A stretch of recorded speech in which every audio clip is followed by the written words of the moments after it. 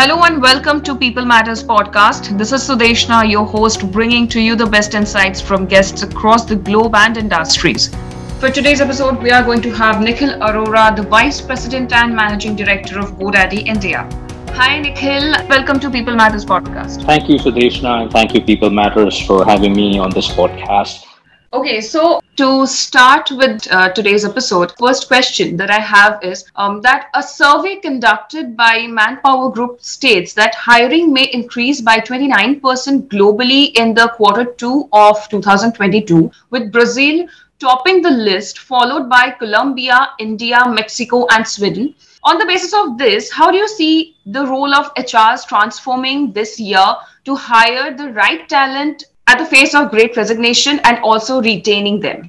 As supply struggles to match demand, we will see people cost and attrition numbers going to be high. We see the attrition rate of large companies with more than 10,000 employees hovering around north of 30%, and companies with less than 50 employees at 25 to 26%. So clearly, companies are battling attrition issues, and many will continue to do so. For one simple reason: a lot of companies don't understand why their employees are leaving in the first place. Most of the time, the assumption is that these are economic reasons the employees are, leaving, rather than perhaps taking the time to investigate the root causes of attrition. Sometimes businesses, resort to what we call the quick fixes, right?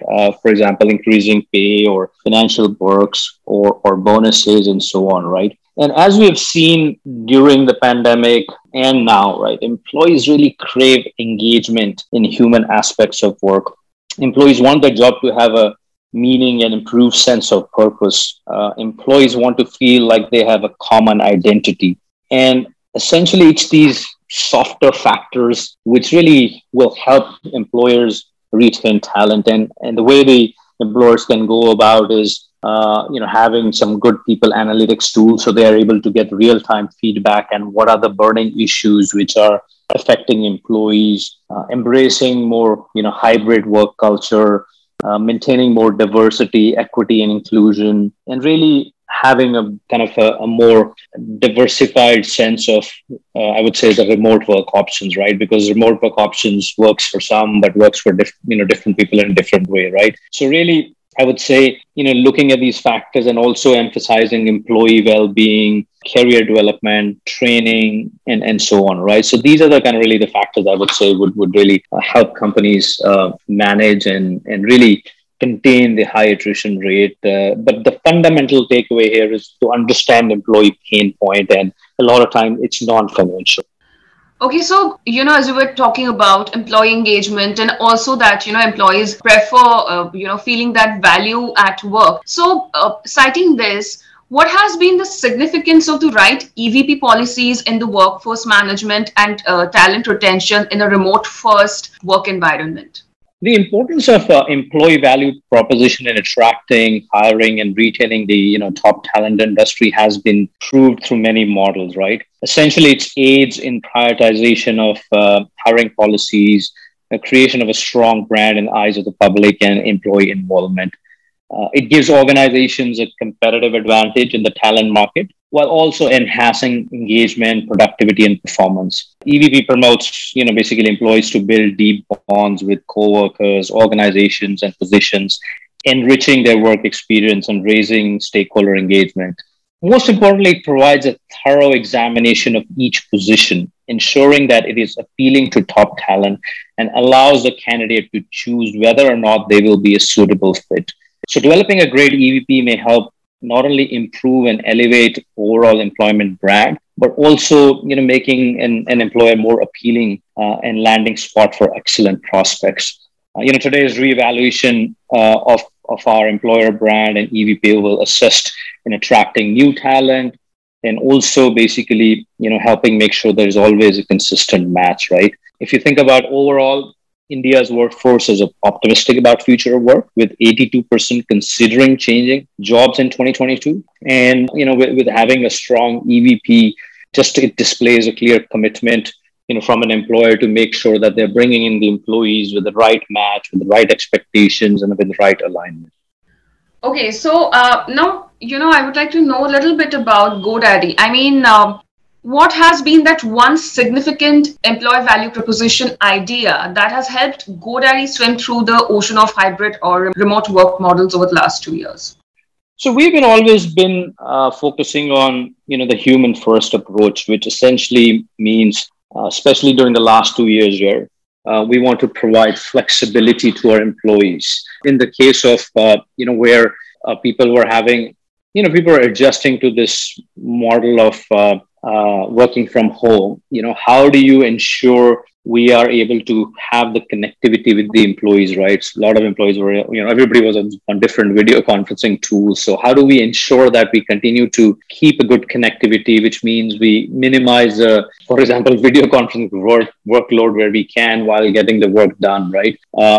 Recently, we also had the volunteer program back to office, where we welcomed employees back who want to come, but the option is theirs to kind of continue to work from home, right?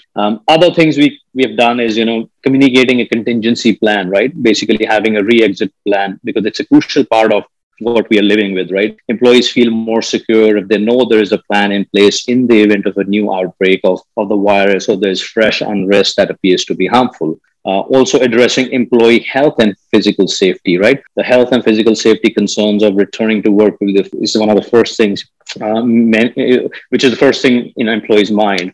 And we've been very proactive in addressing that, right?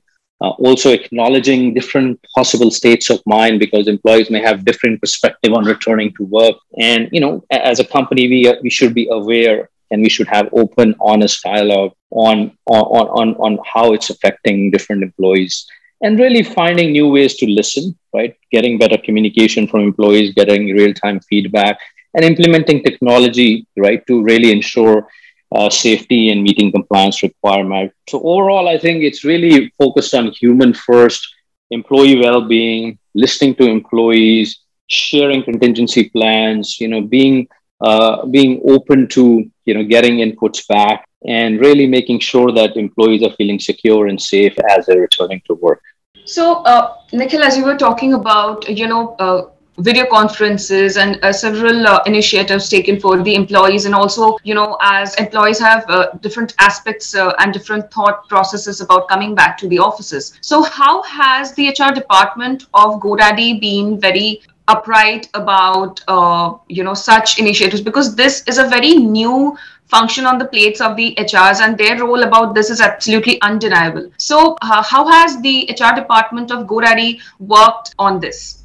I have a different perspective on this, right? I think the job of leaders, executives, and HR have all merged in this situation, right? Because anybody who manages people today, I think it's a collective responsibility of all of us to make sure that we are kind of somehow wearing an HR hat, right? Because ultimately, if we are managing people, we are managing what's going on today out in the world. And so in partnership with HR, things we have done, which I just shared with you about, right? Making sure that we have a human first approach. So we have, implemented programs for employee well-being, which includes both physical and mental.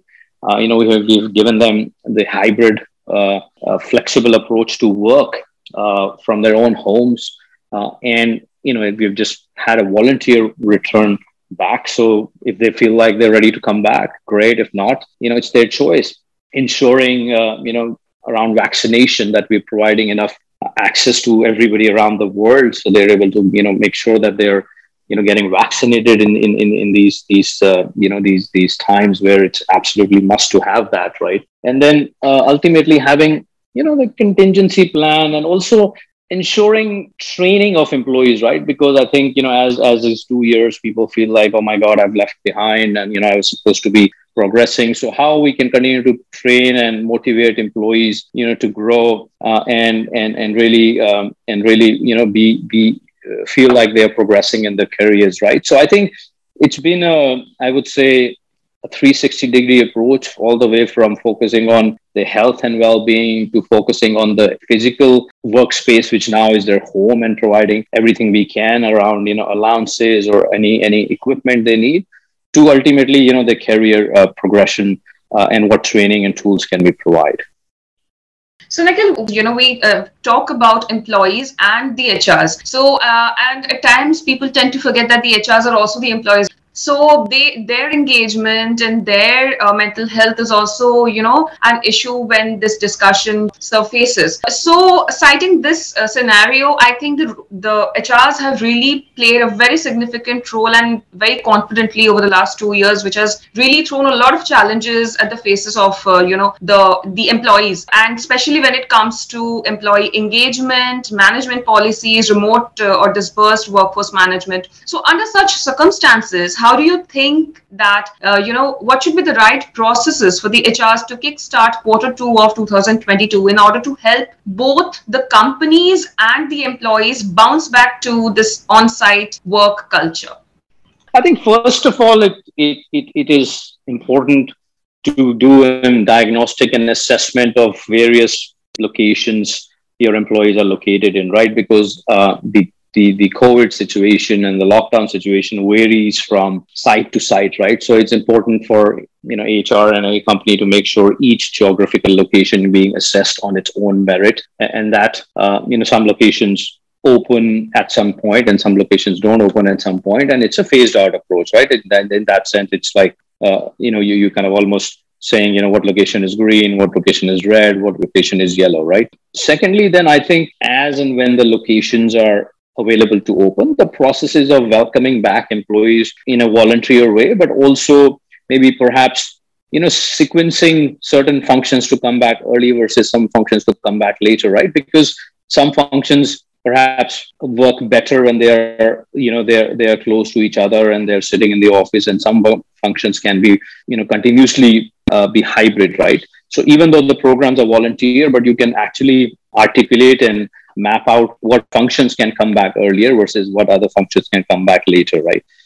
And then thirdly, I think making sure that when they're coming back, that there's enough processes in place at the location for employees to start feeling comfortable and onboarding back. You almost have to onboard employees back because a lot of employees have not been in physical office, so there's a lot of anxiety, there's a lot of questions, there are a lot of question marks on and some employees may have even forgotten to be what it's like to be in office, right? So I mean, all of us have been stuck in our homes for longest time. So how do we kind of go about that, right? How do we make sure that we have the right processes to make sure we are onboarding and reboarding the employees in a way where they feel coming back again and feel being excited, but on a volunteer basis?